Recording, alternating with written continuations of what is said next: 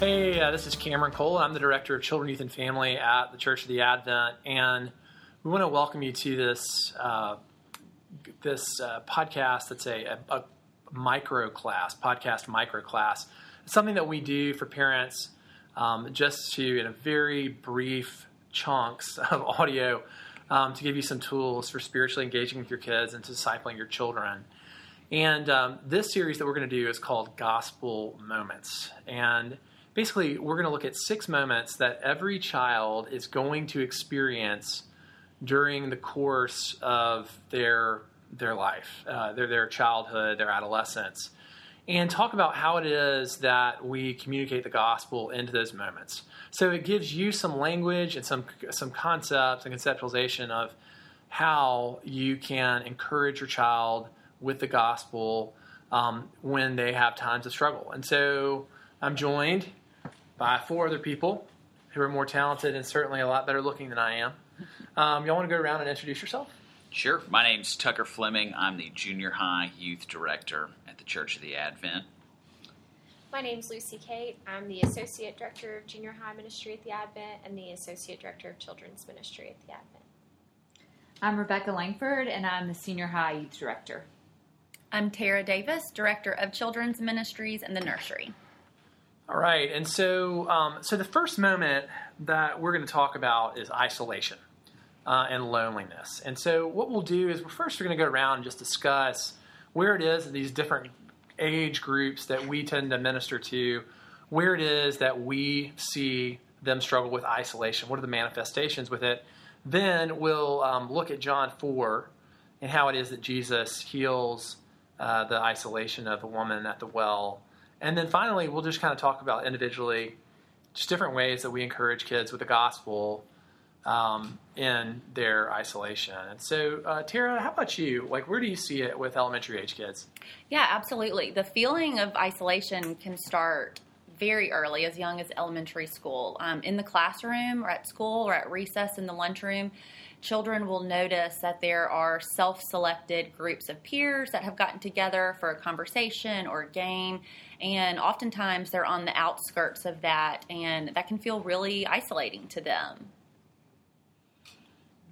How about you guys in middle school? I mean, I think that middle school is one of the most lonely seasons of life. How do you guys observe it? Yeah, to that point, it's not uncommon for us to see students in middle school sort of taking some time to voluntarily isolate, almost as a result of fear that they have of rejection, of reaching out to a friend or a group of friends, and being sort of pushed to the side. And so a lot of times isolation can be a defense mechanism more than anything.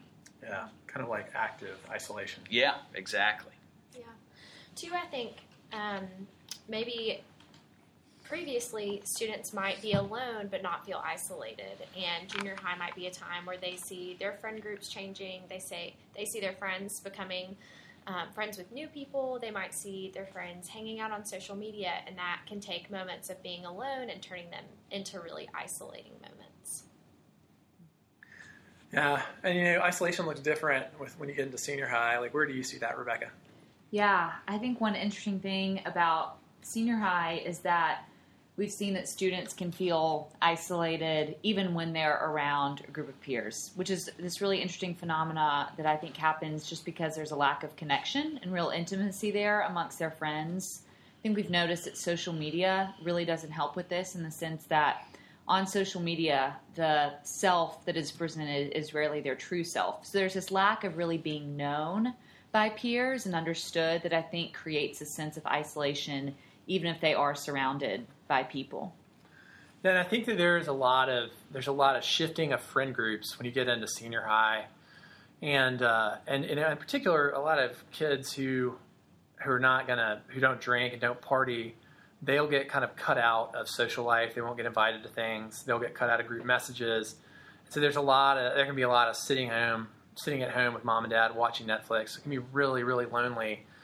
And I think also, too, there's just a reality that for a lot of high school kids, their entire life is a slave to the grind. They're studying all the time. They're doing sports or dance or music or whatever. and they genuinely have very, very little time where they actually interact. So it's kind of like law school or medical school. It's just like a lonely and inherently isolating type experience. So the scripture we're going to look at is John chapter 4, and I'm going to start in verse 7, and this is the story of the woman at the well.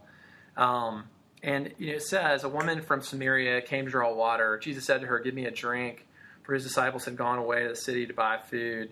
The Samaritan woman said to him, "How is it that you, a Jew, ask for a drink from me, a woman of Samaria?" For the Jews had no dealings with Samaritans. Jesus answered, "If you knew the gift of God and who it is that is saying to you, 'Give me a drink,' you would have asked him, and he would have given you living water." The woman said, "Sir, you have nothing to draw water with. The well is deep. Where do you get the living water?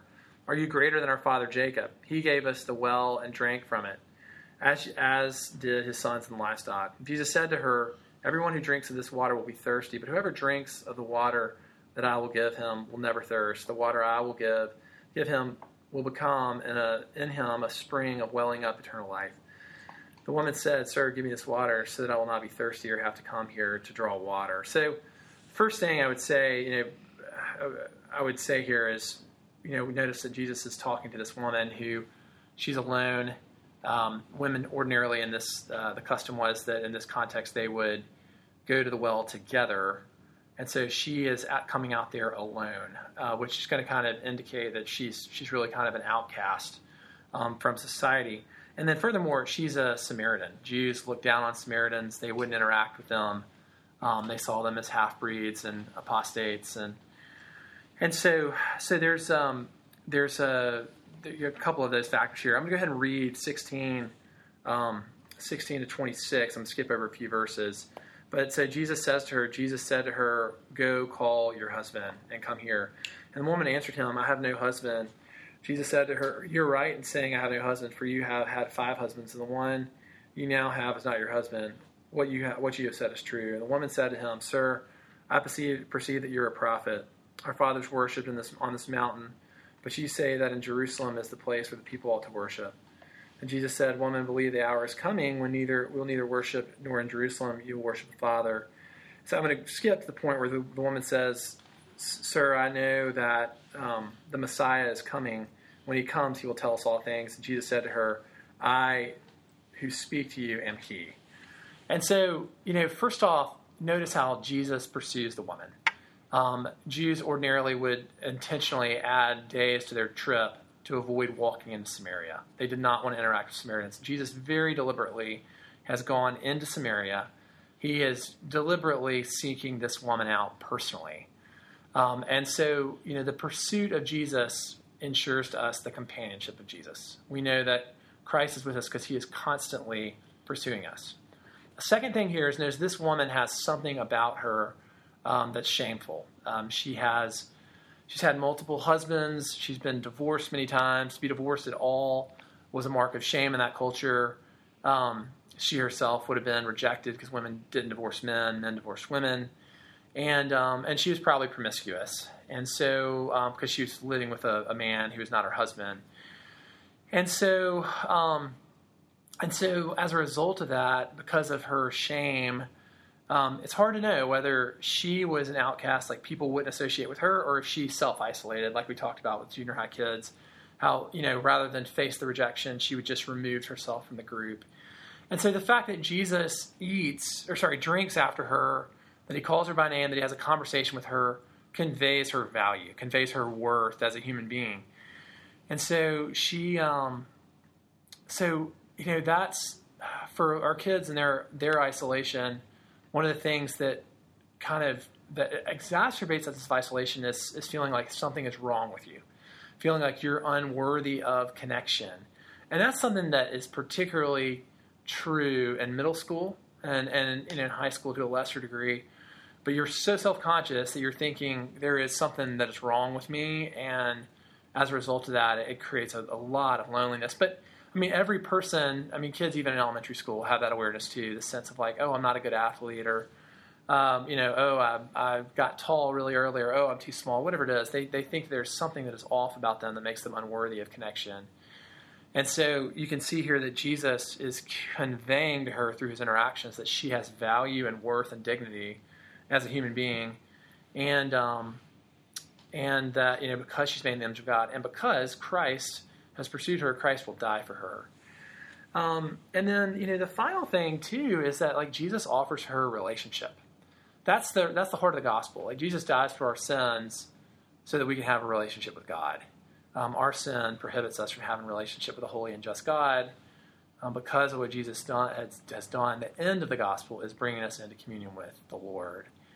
And so those are just some of the concepts that we can kind of see here below isolation that the gospel speaks to. And so, guys, in different settings, what's the language that you use to encourage a child when they may be isolated? One of the things that I would suggest, even for children as young as elementary age, they may not be coming to us as parents yet about feeling isolated, but chances are they have felt it inside. So I think one of the things that we can do is be proactive and prepare them for what might be coming and likely what probably already has come. So at the beginning of a school year or the beginning of a new season, just talk about, hey, there might be times in school where you're likely going to feel isolated. I want to tell you about this story in the Bible from John 4, and you kind of speak that story over them. That's good. Even share an example of yourself feeling isolated as a child or adult. Real good. And then praying for them and over them. Like, hey, this might not have happened yet, but let me pray for you that you'll remember this truth whenever it does. And that'll be comforting in more than one way. If it has happened, they'll feel like they're known and they're not the only one that has felt isolated. Or when that moment comes, they kind of have that scripture truth already embedded on their hearts to recall on. Mm-hmm. How about in middle school, guys? How as you talk to kids about this, where do you see it, or how do you communicate? Yeah, so I think something that's helpful from a developmental perspective is pointing to places like John 4 or Jesus' isolation on the cross, Joshua's isolation as he sort of takes Moses' mantle and leads his people into the promised land.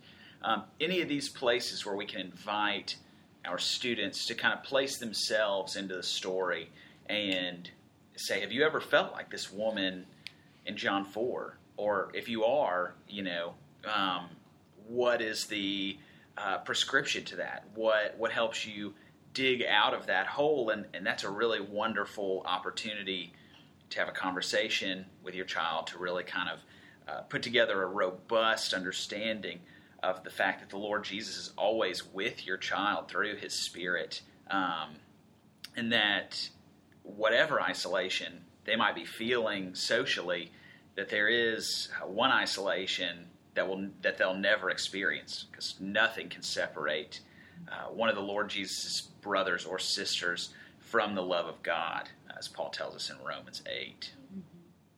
Good.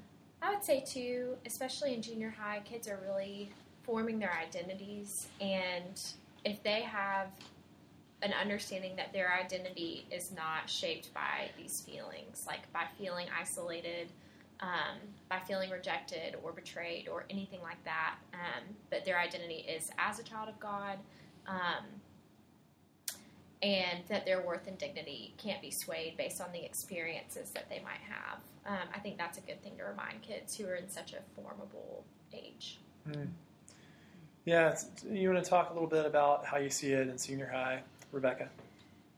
Yeah, Tucker and Lucy Kate basically just alluded to both the things I was going to say. But I think one thing I hear a lot is that, especially if a student has grown up in the church, they'll say things like, I know Jesus is with me, but I just don't feel it. Mm. And it's always it's a privilege to be able to remind them that the Lord's presence with them is not contingent on their experience of it. That is a spiritual, biblical reality that doesn't change based on their experience of it. And so on the lowest of days, when they don't feel that God is there at all, that does not change the fact that he is.